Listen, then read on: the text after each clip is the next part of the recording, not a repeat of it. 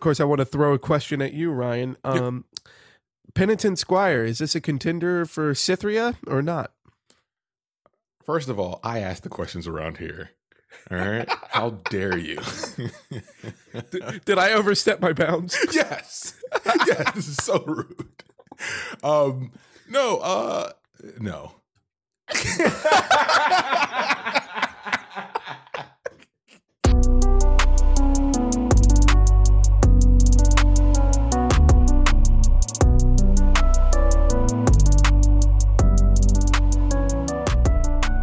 Welcome to Casuals of Runeterra, episode 41. I'm your host, Ryan, here with your other host, Hetch. And we're finally going back to the best region. It's not up for debate. All right, not up for debate. This is a fact. I am establishing it now. Yeah, I mean, I guess, episode 1, this is where it all started. We're finally getting back there before we get to Noxus. Get to where? I'm not aware of that region. They probably haven't released it yet. So as always, you can listen to us everywhere. Follow us on Twitter to keep up to date on episodes. That's the easiest way. And that's at Podcast Core. That's Podcast COR. And you can send an email to podcastcore@gmail.com. Leave a like, follow, and a short review/comment. We appreciate it greatly. And tell a friend to honor their duty and listen to the Casuals of Runeterra podcast. Haha, duty. State of the game. You're welcome. State of the game. So, as always, State of the game, we talk about what we've been playing. So, real quick, I've been playing another gift from the Lord Giori himself. It's to the point now where I'm just sitting there staring at my timeline, waiting for him to post something. If it's even him, because I watch him stream and stuff like that, and then I'll see what he's playing. I'll be like, hey, Deckless, please, Deckless, please, listen to me. I don't know what I was expecting. I forgot that we were just a straight up Jory podcast now. Message. So this is a Jory fan podcast. At Jory podcast. Probably doesn't even understand our podcast. That's the great thing about it. But he hit me with the Sivir versus Zed. Not Sivir versus Zed, but Sivir and Zed mid-range. So usually more aggro-focused decks. This is probably the first mid-rangey one. I guess no. A lot of them are kind of the beat down, rush down with some top end. And this one is no slouch. This one focuses on Sivir's insane ability, which allows her to have a spell shield and quick attack. That along with rune runners in there. You have, some of the land mark cards. You have the 2-cost 3/1 that creates a landmark, and then you use that to buff that 1-cost burst spell that gives you +3/+1 instead if you played a landmark. And just those kind of synergies there, and plays well against destroys control decks, right? Obviously, Stone Shaping is so freaking good for mid-range decks because it helps keep alive over pings, as well as just once you've upgraded it, +3 damage is really good for when you need to start pushing. Exactly, and obviously it plays the Shurima counter, the 4-cost counter, which is also good in a mid-range deck that is playing essentially hexproof creatures. So. Yeah, it's fun. I'm having a good time. It took a big learning curve. Because when I initially started, I think I lost 10 games straight, and I was like, this is trash. He set me up. Some bitch set me up. Jory Senpai, no. Why? But then I figured out the intricacies of what I should be doing, because I should have been playing so the trick is you play the 2-cost the stasis card, obliterated unit, put in stasis for a turn, right? Yeah, and then bring it back in the next turn. Yeah. Mm-hmm. So what you can do is you have a Sivir, you can attack with Sivir or whatever, put her in a stasis if they try to interact with her spell shield. Play the second Sivir because now you no longer have a Sivir in play, so you can play the other one in your hand because her Ricochet card is trash. And then when she comes back, you have 2 Sivirs. And especially after it's leveled up too. It's the Sivir's just giving to other Sivirs. Yep. It's gross. And then the other thing is you can do it with Zed as well. So you flip Zed a lot in this deck, and if you can play 2 Zeds, you have 4 Zeds. Okay, like that. The idea of having multiple Zeds is like that's the first thing that you've said. That's kind of like, oh, I kind of want to see this list now. It's like the multiple Zeds. Yeah. So obviously, with me playing a lot of Shurima stuff, I usually end up duplicating like Talia's. So, but multiple Zeds sound like fun. So the last bit of grossness here, because this is how much fun I'm having with this damn deck, is that you can stone shaping a Zed on their turn when they try to interact with it, then obliterate stasis him, and he comes back. And he comes back as an exact copy. Yep. And then you clone him, you play the next one. So now it's just like, it's sickening. Because it's like, okay, I have to deal with 4 Zeds, and one of them or 2 of them are completely buffed. I'm sick to my stomach. All right, Hedge, what are you playing? I'll go ahead and say that this last week I didn't play too much. So when I was playing, as far as actually playing, it was still doing Shurima shenanigans as far as trying to restore the Sun Disk. But restore the Sun Disk. Now that Targon, like after this last patch, now that Targon kind of got pooped on, I am starting to revisit my old dragon deck, which was Shyvana with Soraka. So like that's what I was playing earlier today before we hopped on here. Okay. So that's like I might keep messing around with it, because I also now want to try to see if I can fit Jarvan into it, because since it is like, sure, it's a dragon deck, but like it does have like the Soraka elements of having stuff on board to heal. I don't do as much trading as some other decks, so I feel like if I can squeeze Jarvan into it, then I can level up Jarvan. Yeah, so that sounds fun. I'm having fun looking at it again. Yeah. Okay. So that takes us into the topic of today's podcast, the Dragon Prince. This title was so easy, like probably because we've said it constantly. When it writes itself, baby. I know, when it writes itself. We're talking about J4, Jarvan himself, all 4 J4, the king, the newly minted king. And we'll get to that. I'm going to get tongue twisted if we keep this up. Oh, wait till we start having talk about his father and him in the same breath. We'll be referring to them as the king, the prince, and then later the king, but we'll get there. We'll get there. But all things start at point A, and point A is the spell of the day. So, all right. So the spell is not as obvious as usual, but still pretty freaking obvious. We're going to be looking at Golden Aegis today. So Golden Aegis is a 4-mana slow speed spell.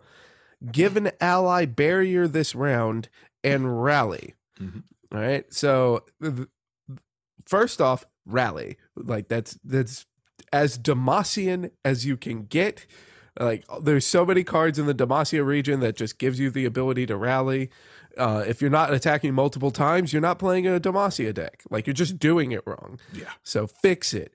But obviously Golden Aegis does have a nice little buffer over Relentless Pursuit, because for that 1 extra mana, you are getting barrier. So the barrier is nice just because like you obviously can kind of use most of the time you can use it to kind of control how the board ends up looking at the end of the exchange, and especially in Demacia, like since they do have a lot of units with Challenger, you can usually control it. But in this case, barrier is really important because of the star of the day is being Jarvan. You need your units to survive to level up Jarvan, and barrier is going to help them survive. If your opponent doesn't have a card to interact with the barrier, it's going to survive. That's going to be a tick towards his level up, and that's good. That's what we want. And the only reason we're talking about Golden Aegis today is because Cataclysm's flavor text does not say for Demacia on it. Like that was a mistake. All right, Riot, you need to fix that flavor text. Like this, because it was supposed to be Cataclysm. The flavor text was wrong. How dare you do that? All right, I want to speak to whoever was in charge. Yeah, and like we said, as in the Art of War, Sun Tzu said, "Bubble up, rally, go again." Right? Isn't that? And then he said Demacia. I think it was in there. I haven't. I think I got lost in translation. When something's written that long ago in Chinese, in a different language. Was that Ming Dynasty? Or is that still too early for Ming Dynasty? It's too many syllables. It was probably Demacia. Probably. But then that takes us to our follower, which is a true follower. A true follower. Yeah. We're going to be talking about the Penitent Squire. Mhm. All right. So if you're not too familiar with the card, the Penitent Squire is a 1-mana 2/2. When I'm summoned, if you behold an elite, create a tattered banner in hand. All right. So as Demacia and as Rally is, we have elites. All right. So it's nice little elite synergy. If anyone listening out there that has trouble, like, it's like, I don't know what I want to be playing when I get into Runeterra. Like, maybe you want to try out the game. Maybe you haven't played it yet. Maybe you just like listening to the stories, and that's why you're here. If you want to try out the Legends of Runeterra and have fun, just build an elite deck, put Bannerman in it, and you will win games. Like, it's nice, straightforward. This is a card that can fit into that because it's a 1-mana 2/2. It's going to help you play on curve, which is what elite decks want to do. And if you're creating the Tattered Banner in hand, that is a 1-mana burst speed spell. The next time you summon an ally this round, grant it Challenger. All right. The keywords there being grant. So the unit that you summon is going to have Challenger, period. It's not just for a turn or anything. And the other keyword there is Challenger. We have talked a lot on this show, and we're going to continue talking about it today, that Challenger is very, very nice. It's very, very important for a lot of earlier game strategies to control how your opponent blocks. And any card that gives Challenger should at least have like some kind of have a point of contention into making a deck slot. Rest in peace, On Guard. No one plays you. Not even me anymore. I'm sorry. But, you at least have to consider like how nice giving your stuff Challenger is. Now, the Penitent Squire is really cool specifically for our purposes because there's a story going on with Penitent Squire. So if we open her up and look at her flavor text, only when she reached the city's walls did her legs finally give way. The dauntless vanguard would carry her message to the king, and the king would save the prince. Thus would her wrong be righted, and her honor preserved. And it's like, oh man, what's going on there? Like, what? Okay, so why was she running to the walls? Why does the prince need saving? Yeah. We might get into that a little bit later. Maybe. Or we might just end the podcast. You never know. Catch us next week, everybody. And then, of course, I want to throw a question at you, Ryan. Penitent Squire, is this a contender for Cythria or not? First of all, I ask the questions around here. All right? How dare you? Did I overstep my bounds? Yes. Yes, this is so rude. No.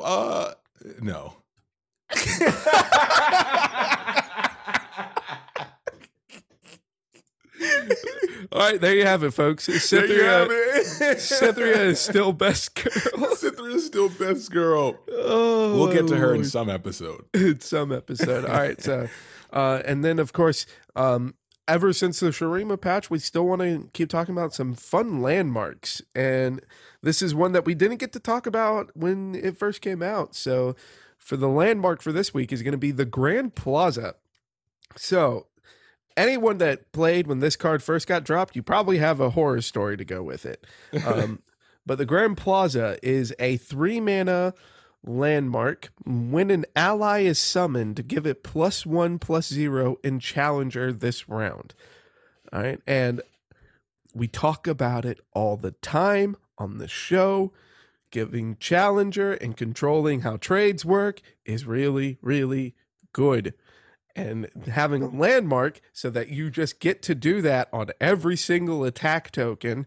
And again, we're playing in Demacia, so you're probably getting multiple attack tokens. And by probably, you should be. And if you're not playing Demacia. So then you've got Challenger on top of those multiple attack tokens. It's a big deal. That's probably the biggest reason this card did see a nerf. The nerf being when it first came out, it used to give +1/+1 instead of +1/+0. And it definitely, the amount of play dropped after it got nerfed. And I think that's more just card players being traditional gamers of, oh, it got nerfed, I'm never playing this card again. The card's still incredible. I play this in Scouts all the time, and it's a bop. It's terrifying. We can't understate enough. You know how much the casuals of Runeterra love dumpies. And when one is lacking in the dump area and you increase that by any, that's a big value. So we've noticed across the board, if you look at a lot of the buff cards, or the cards that buff followers and challenge and champions, sometimes when they nerf them, the first thing they do is pull the dumpy back because of the influence that does have. So no surprise at that. That's no surprise they went for the dumpy shot.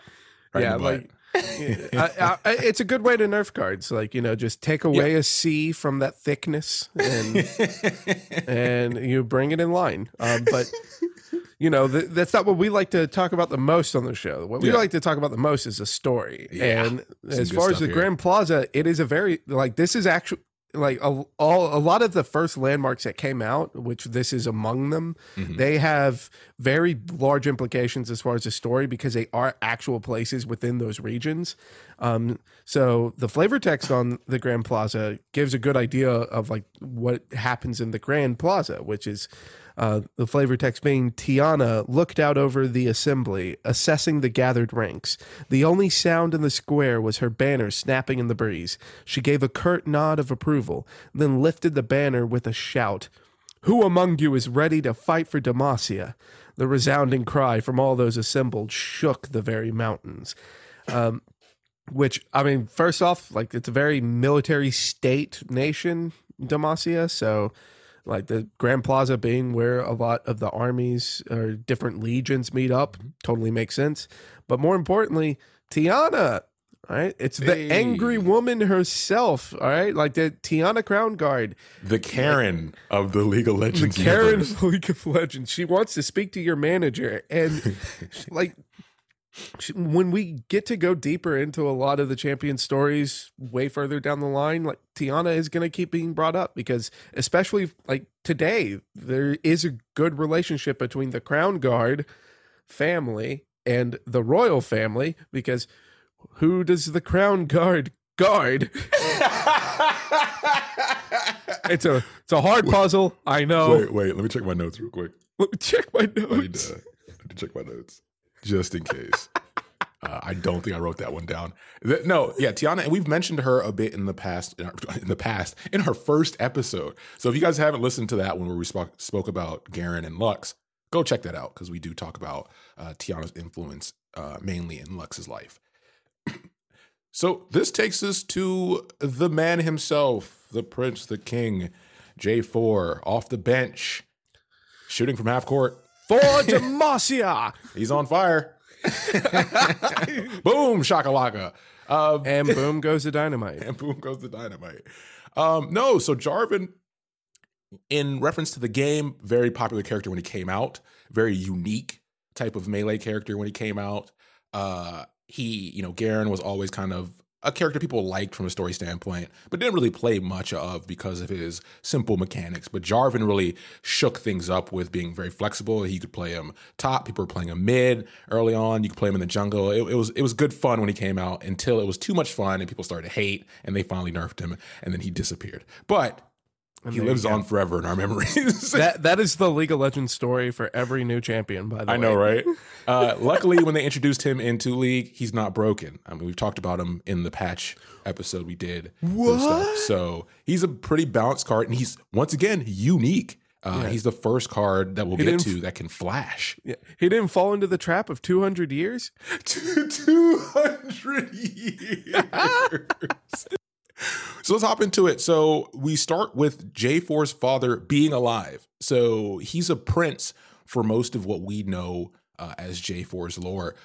But his father is Jarvan III. The whole line is named Jarvan up to this point. He ends up marrying Jarvan, the prince's mother, before he's born, obviously, her name's Catherine, a woman who's liked in the political scene around. She's not of direct royalty, but she is definitely of status in Demacia. And it's, for love, which is unique, obviously, when you look at these monarchy style situations in any fantasy base.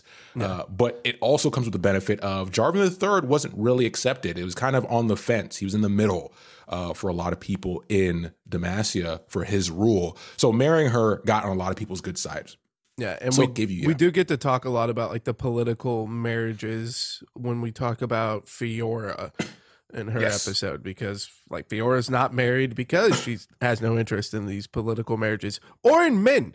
She's just she is only interested in her sword. Yep. So he marries Catherine. Jarvan soon after is born, but unfortunately she dies during birth, which completely wipes out all the goodwill when it comes to the marriage, because it boosted him politically. But when she died with Jarvan's birth, the acceptance of Jarvan being the only heir at this point kind of made people curious, and they're like, oh no, this is the fear we had about Jarvan III. Like, he had some control over it, right? He did this to Catherine. But because there was love there, because he did really appreciate Catherine for more than just the value she brought in marriage, he vowed to never marry again. And that didn't help the case, because once again, you're resting all your laurels on this one child, not knowing how he will grow up, not knowing if he'll be fit for the throne. So to facilitate that, King Jarvan poured all his love and all his focus into his son. He's very open where it came to, he got the best everything that Demacia could offer, right? So education, training, whatever it was, Prince Jarvan got it at a young age. Got all his father's attention. There was no competing there. And then his father even trusted his, agent, his right-hand man, Xin Zhao, which we don't have in the game yet. You know him from League of Legends. But the importance of Xin Zhao is that he was like a military genius from Ionia. So his heritage is he's Ionian. And bringing that over, he's able to not only teach Prince Jarvan, and keep up here, because obviously I'm bouncing back between the king and the prince. Prince Jarvan. He's not only able to teach the prince the Valoran history, but also politics and spiritual things, right? He's able to teach him spiritual philosophy and unique arts of war that don't directly align with what Demacia is known for. Which is unique, right? A lot of people don't get that kind of education. Yeah, it's like the idea of like a spiritual balance, and coming from a nation that is a little bit more open to magic compared to Demacia, the nation that is 100% against it. So, America. Yeah.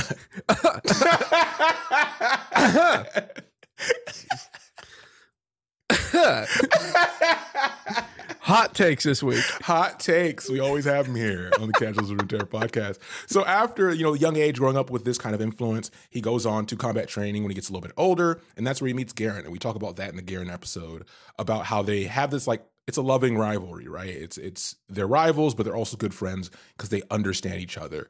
Garen is more, brash and forward and, just Captain America, where Jarvan is more tactical. You can think of it kind of like in our Renekton episode, how Renekton is with his brother, right, with Nasus. Yeah. Not so much skewed that extreme, since they're both military trained here. So that's kind of a good comparison. And they also bonded not only just because of the fact that they had similar backgrounds, but also because at the time when they are joining the military, they're both really young. Yeah. By Demacian standards, but it's because of their background that they're both joining. So they're really the only ones there of their age. So they were able to bond because it's like, oh, you're stuck here too? All right, besties now. Yeah, that's actually a great point. So as they get older, so now we're getting into, late teens, right? So 18, 17, in that range. He comes of age, and his father awards him a rank of general, something you've seen in monarchies where even if they don't participate directly in the military, they get a military rank. But he wanted to prove himself worthy of that rank, especially, and it's because of Garen, right? Like Garen was a big influence of that because he saw what Garen was doing with his rank and how much his rank mattered to his family. He didn't want it to just be given without anything expected of him. But he got a little bit too overzealous to start.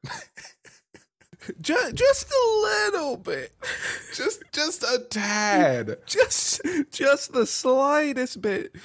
Just went like, okay, let's take a slice off this cake, and ordered another cake before going for the slice.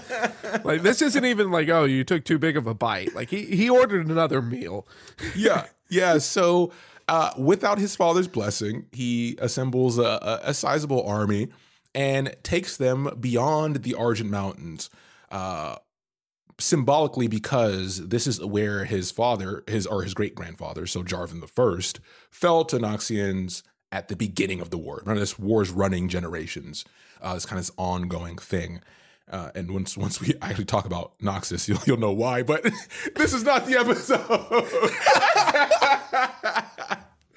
Oh, we got him again, boys. We've got at least like one Noxus fan in this listening to this, just going like, those casuals. When we drop to 10 listeners, we know why, right? Those filthy casuals.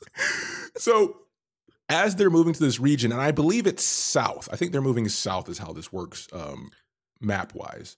I want to agree, but I'm not sure. Don't quote me on that. But they win battle after battle. So they're winning, but there's this overconfidence with these wins one after other. Because remember, this is Jarvan's first big trek outside the city for battles. So they keep going deeper and deeper into Noxian territory, mainly to this point called the Gates of Mourning, which is a newly conquered territory for Noxus. So if you know anything about war, there's two things you do, right? Once again, going back to the Art of War, Sun Tzu. Yes, Xin Zhao's Art of War. Yes, Xin Zhao's. Hetch only has heat. He only comes with heat. So you dig ditches. Trenches are king. And you flank when you have the opportunity to. Because it is a great strategy to completely disrupt the flow of reinforcements, etc. So because they're so far away from Demacia at this point, and you've had these battles leading up to this point, so soldiers are tired, whatever, they get flanked. And that's not good. And instead of surrendering, Jarvan immediately decides, okay, we're going to flee into the forest areas around this region. And this kind of leads back to a card Hetch talked about, Penitent Squire. Because they had to flee, which means they broke up into pieces. And if you know anything about war, fleeing rather than surrendering is kind of a dishonoring. Yeah, there's a difference between a retreat and a rout. Yeah. And this is, in this case of Jarvan, this is a rout. This is everyone dropping their shields, dropping their weapons, running off with their hands in the air, screaming, tails between their legs. It is not organized. A retreat is organized. You are still with your unit. You are still together. You're still in formation. Mm-hmm. And this is a rout. This is ugly. So after this point, they're in the forest. They are hounded. So that means like Noxians are using hounds to find people and to track people down individually. And unfortunately, and we even have a card for that now, right? We have the tracker herself. But they were able to find Jarvan by hitting him with an arrow. It's a wounding blow. He gets downed. And as he's kind of going in and out of consciousness, he finally loses consciousness. But then he wakes up at Renwall. And Shyvana's there. The best love story of all of the League of Legends right here is Jarvan and Shyvana, baby. Jarvan and Shyvana sitting in a tree. Yeah. And that this, especially at the point at Renwall, we do get to talk a lot about that in Shyvana's episode because the Shyvana and Jarvan stories are very much intertwined at this point. Yep. So Yeah, so he's there and he's, being healed. So he's thankful there. Obviously, he thanks Shyvana. But that's not the end of it. And we talk, like Hetch mentioned, we talk about that in the Shyvana episode on what happens while they're at Renwall. But soon he does return home and with her in tow and with a victory on his hands. I mean, it's not a clean victory, but remember, there were many battles up to that point. So he did push back a lot of forces, even though he got overzealous and paid a hefty price for it in lives of soldiers. Yeah. And the victory in question here, as far as just going back to what led to this. So big spoiler for the Shyvana episode. If you haven't listened to that, stop listening to me right now. Go listen to it before I spoil it. All right. Okay. Now you're back. Now you've listened to it. Excellent. So the victory here is that Jarvan, to repay Shyvana, helps her fight her pursuer, the dragon Yiva, and they defeat Mama Yiva. Yiva. So he goes back with the bare remnants of his army, like the survivors, with a dragon head, an elemental dragon head, with an elemental dragon head, and with a half human, half dragon with him. Everyone's kind of, and again, Demacia is, they're very kind to magic beings. So there's a lot of raised eyebrows upon this return of like, hey, you left with an army to fight Noxians and you come back with a dragon lady and a dragon head and like no one of your army. What happened? We need to know more. But yeah, and like we mentioned, when he gets back, it turns into Game of Thrones again. There's a lot of politics involved. So him coming back in this situation, like Hetch mentioned, it's not handled well because he's been gone for a while. So this is where the Mage Seekers have been gaining power and influence in the city. And there's been this movement of oppression against mages, and there's always been a weariness of them, but it's become harsh, right? To the point where they're jailing folks, essentially a witch hunt at this point. Good old Salem witch trials, right? Yes. And that's not helping his case or his father's case when it comes to ruling Demacia. So, the prosecutions continue, but this leads, like it does in most history things, to a rebellion and an uprising of mages that attack the city, the city center. And this isn't good because this results, unfortunately, in King Jarvan III's death, which once again politically does not help. And when we can, this is one of the things that's the most exciting for me as far as getting past like the initial champion stories, because the rebellion of the mages is in Demacia is really, really stinking cool. Yeah, like there's a lot of stuff going on. There's a lot of mixed emotions for characters. Shout out to the actual best girl Lux and her episode. Yep. You can give that a listen. And then like it also involves a lot of characters that we haven't gotten to talk about yet, like Silas and it's awesome. It's awesome. It's good. So, It's Jarvan, you need that foundation to understand like what's happening in Demacia upon Jarvan the Force return with Shyvana. Yeah. So this thrust. So remember, Jarvan's coming back from his first major battle, and he's immediately now thrust into being a king, right? A king with opposition like his father. So there's no progress made there really when you look at it. It's still evened out. He's still trying to figure out a way to push forward.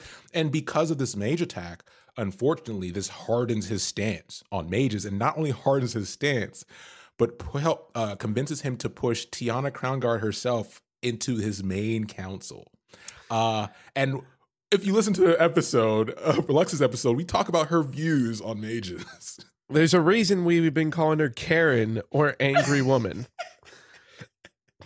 There's a reason. Yeah, Karen Crownguard. You don't want to mess with her, okay? And then the other part about that is her nephew, Garen, also does not have positive views on mages. And that's so you now have Jarvan as king with two main people. So you have Garen leading the Dauntless Crownguard, or the Dauntless Vanguard, sorry, and Tiana as his counselor, his main council. And Shyvana is there still, but she's removed because she's at Renwall now, leading the Dragon Guard. So she's not by his side, even though she is serving Demacia now. And he's beginning his duty as the new king of Demacia. So, yeah, it's a long story. It's a good story. You know, what Hetch mentioned is there's depth here when it comes to all the Demacia stuff, which is why we love it so much. Even though it's a very common, I'm going to say common trope, but a common theme when you think about like Game of Thrones and anything, the Battle of Houses, right? Yeah, like if we can make this many references to other pop culture stories, it is a tried and true story. Yeah. But it is a very enjoyable story, and it does have its own sets of like flavor and differences in it that is enough to keep people interested. I know for me, it's like I cannot wait to start digging deeper into like the Mage Seeker, into the Mage Seekers as well as the Rebellion. Yeah, so, it's like you can get a cheeseburger anywhere, but a good cheeseburger is still good. That's right. That's right. You know where you want to get your cheeseburger. So this takes us to the card. Right? Jarvan the card, why is he unique, right? So Jarvan is a 6 cost, 6/4 with barrier, and when you attack, pay my cost to summon me, challenging the strongest enemy. So this is very confusing when it came out. And then his level up is allies have survived 4+ strikes from any enemy blockers. That can occur anywhere in the game. He doesn't have to be in play, right? As long as it happens. But his ability confused a lot of people because they're like, the wording's off. Like, this isn't correct English. Yeah. It's like, how does this work? And the reason being is that if you have Jarvan in hand and you attack and you have 6 mana available to summon a follower or a champion, he will automatically summon during battle so that there is no response to him being played. Right? Yeah, so when you play a champion or follower, currently it passes priority to your opponent. With this, they don't get that chance. For Magic the Gathering players out there, this is the the Legends of Runeterra version of being able to play a creature at flash speed. And that's the biggest thing, is that you're not giving priority over to play Jarvan if you've got the mana and the attack token. Yep. But it was very confusing when it first came out. It's like, what, if I have the mana, I can play him? Duh. The sky's blue, isn't it? No way. But no, yeah. So it's a very cool, and once again, it's Riot showing their unique take on these pre-existing keywords / abilities that we've seen in many games. Because a lot of abilities like, challenging in different forms and flash can feel overpowered, but the way they do it makes it feel more controlled, but still giving some flair, right, for the gameplay. Right. So when he flips, the game's pretty much over. He's a 7/5 when he flips. And we've talked about previously how difficult it is to flip him in certain decks where he's there, because you do end up trading more than you think in your games. But when he does flip, he has the same ability, but now he has round start, create a fleeting cataclysm in hand. When I challenge an enemy, give me barrier this round. Whoa, buddy. All right, and Cataclysm is a 3-mana slow speed spell. An ally starts a free attack challenging an enemy. So first off, you're getting free cards just for having the flipped character. So that's already just good. All right, like there's card advantage is good. Mm-hmm. That's what we want. But a lot of people figured this one out really quick. This was not as confusing as Jarvan's wording on his card. Everyone kind of had an idea of what to do with this Cataclysm, which was like, oh, wait. So if I put that on a scout unit and then I Cataclysm with my scout unit. So first off, I get to essentially single combat a unit. And then it's a scout attack. So then I get to rally. You can do some dumb stuff once Jarvan's flipped over. Haven't done it much, but I have done it enough to know that my opponent's not happy when it happens. But yeah, so, we get some lore here as well in the quotes, which kind of speaks to what we talked about in the story. Before he flips, we have the Noxans knew where Prince Jarvan's hunt would take him. They knew how many Demacians would be by his side, and they knew that his honor wouldn't permit him to flee. The trap was set. So it wasn't an accident. They were kind of keeping track of things as he was pushing deeper and deeper into their territory. But then he flips and but the Noxians did fail to account for the young prince's sheer strength and uncompromising will. They paid for this miscalculation in blood. Yeah, like, yeah, and we did point out that it's like the victory was the dragon, the kill dragon. Yeah. He comes back with Shyvana. It's like, yeah, technically he lost to the Noxians. It was not. It was not a crushing defeat. They still fought. And Jarvan is scary. And now he's a king. Scary dude. And now he's king. Because you look at the history of like his grandfather falling to Noxians kind of boosted their morale. You had this lull period between the second and the third where, that was more just internal affairs while maintaining the outer border walls. But Jarvan starting off with a strong slate here from a king standpoint. So, once we talk more about Noxus, we'll talk about that influence on the culture of both places. But yeah, listen, great story. And it's one of those things like when I look at these ones as well, we like every story. We're casuals. We love lore, right? Absolutely. But this is one of the stories where like, if you need to start a Netflix series and get that money right, start here. This is a good safe bet. It's a good cheeseburger, and it's very hard to fuck up. Very hard. With this. Yeah, like just go ahead, do this. And it gives you enough to establish the rest of the world because you've got this ongoing war with Noxus. We may not go there, but like that's a place that you can go. And then you also have like Xin Zhao as the advisor, so you have this Ionian presence. It's like, oh, what's this? What are these Ionians about? Yeah, and as far as like with the path that like with the Demacia, its location being just the first nation south of the Freljord, is that you also see traders coming in from like Piltover and Zaun. So it's like, yeah, it's a good place to start. Like, just go ahead, have your cheeseburger, and then we can start getting to the specialized dishes once we've got enough people eating cheeseburger. Exactly. We caught them with the trap is set. The trap is set. So this takes us to the point of the episode where I have a question and or challenge for Hetch. And this one is something that I don't know how we haven't talked about yet, but it fits well. Oh, crap. If you had to be king, so we're assuming that all these regions would have monarchies, which region would you want to be king of? And it's of the ones we currently have, so we'll stay away from like the broader lore. For me, obviously I'll go first. I obviously you would think Freljord, right? No. I tend to veer away from anything that's like military focused. Okay. For good reason. But I would like to be a king or like a prime minister would be more, I think, acclimated to Piltover and Zaun, right? Because that would be more of a social approach to leadership of trying to control the madness, which is the split between the two, right? And trying to bring everything up and get some social medicine going. It's all about programs, baby, grassroots. So I think that's what my focus would be, just to avoid like the insanity that would be the Freljord, because we already have a self-proclaimed king there, and he's a madman. We're talking about Tryndamere people. Hey, you say self-proclaimed. He's got the marriage to back it up now. True. He's got the bona fides.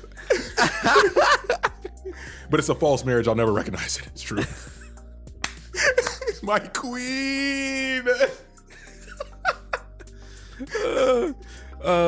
Yeah, for me, like I love Demacia, so you would probably think Demacia, but I also hate like your traditional political intrigues of court, which Demacia is not free of. It's not as bad as Noxus, but it's still present. So I would prefer somewhere like the Freljord because it's nice. It's nice and simple. All right, it's nice and cool. I know how much you love the coolness. Look, I would move us to a tropic island. All right, like I would basically be the pirate king of the Freljord, but I'm not trying to do some Bilgewater crap of notoriety and stuff. I just want to be warm. But otherwise, like if I was a king in Freljord, my goals are simple: find food and kill people. Like that's it. Like that's the easiest checklist ever. Number one shopping list. Yeah. So probably Freljord. Okay, that's a good answer. And with that, as always, thanks for listening, and we will be back soon with the next episode. Yep. Take care, everybody.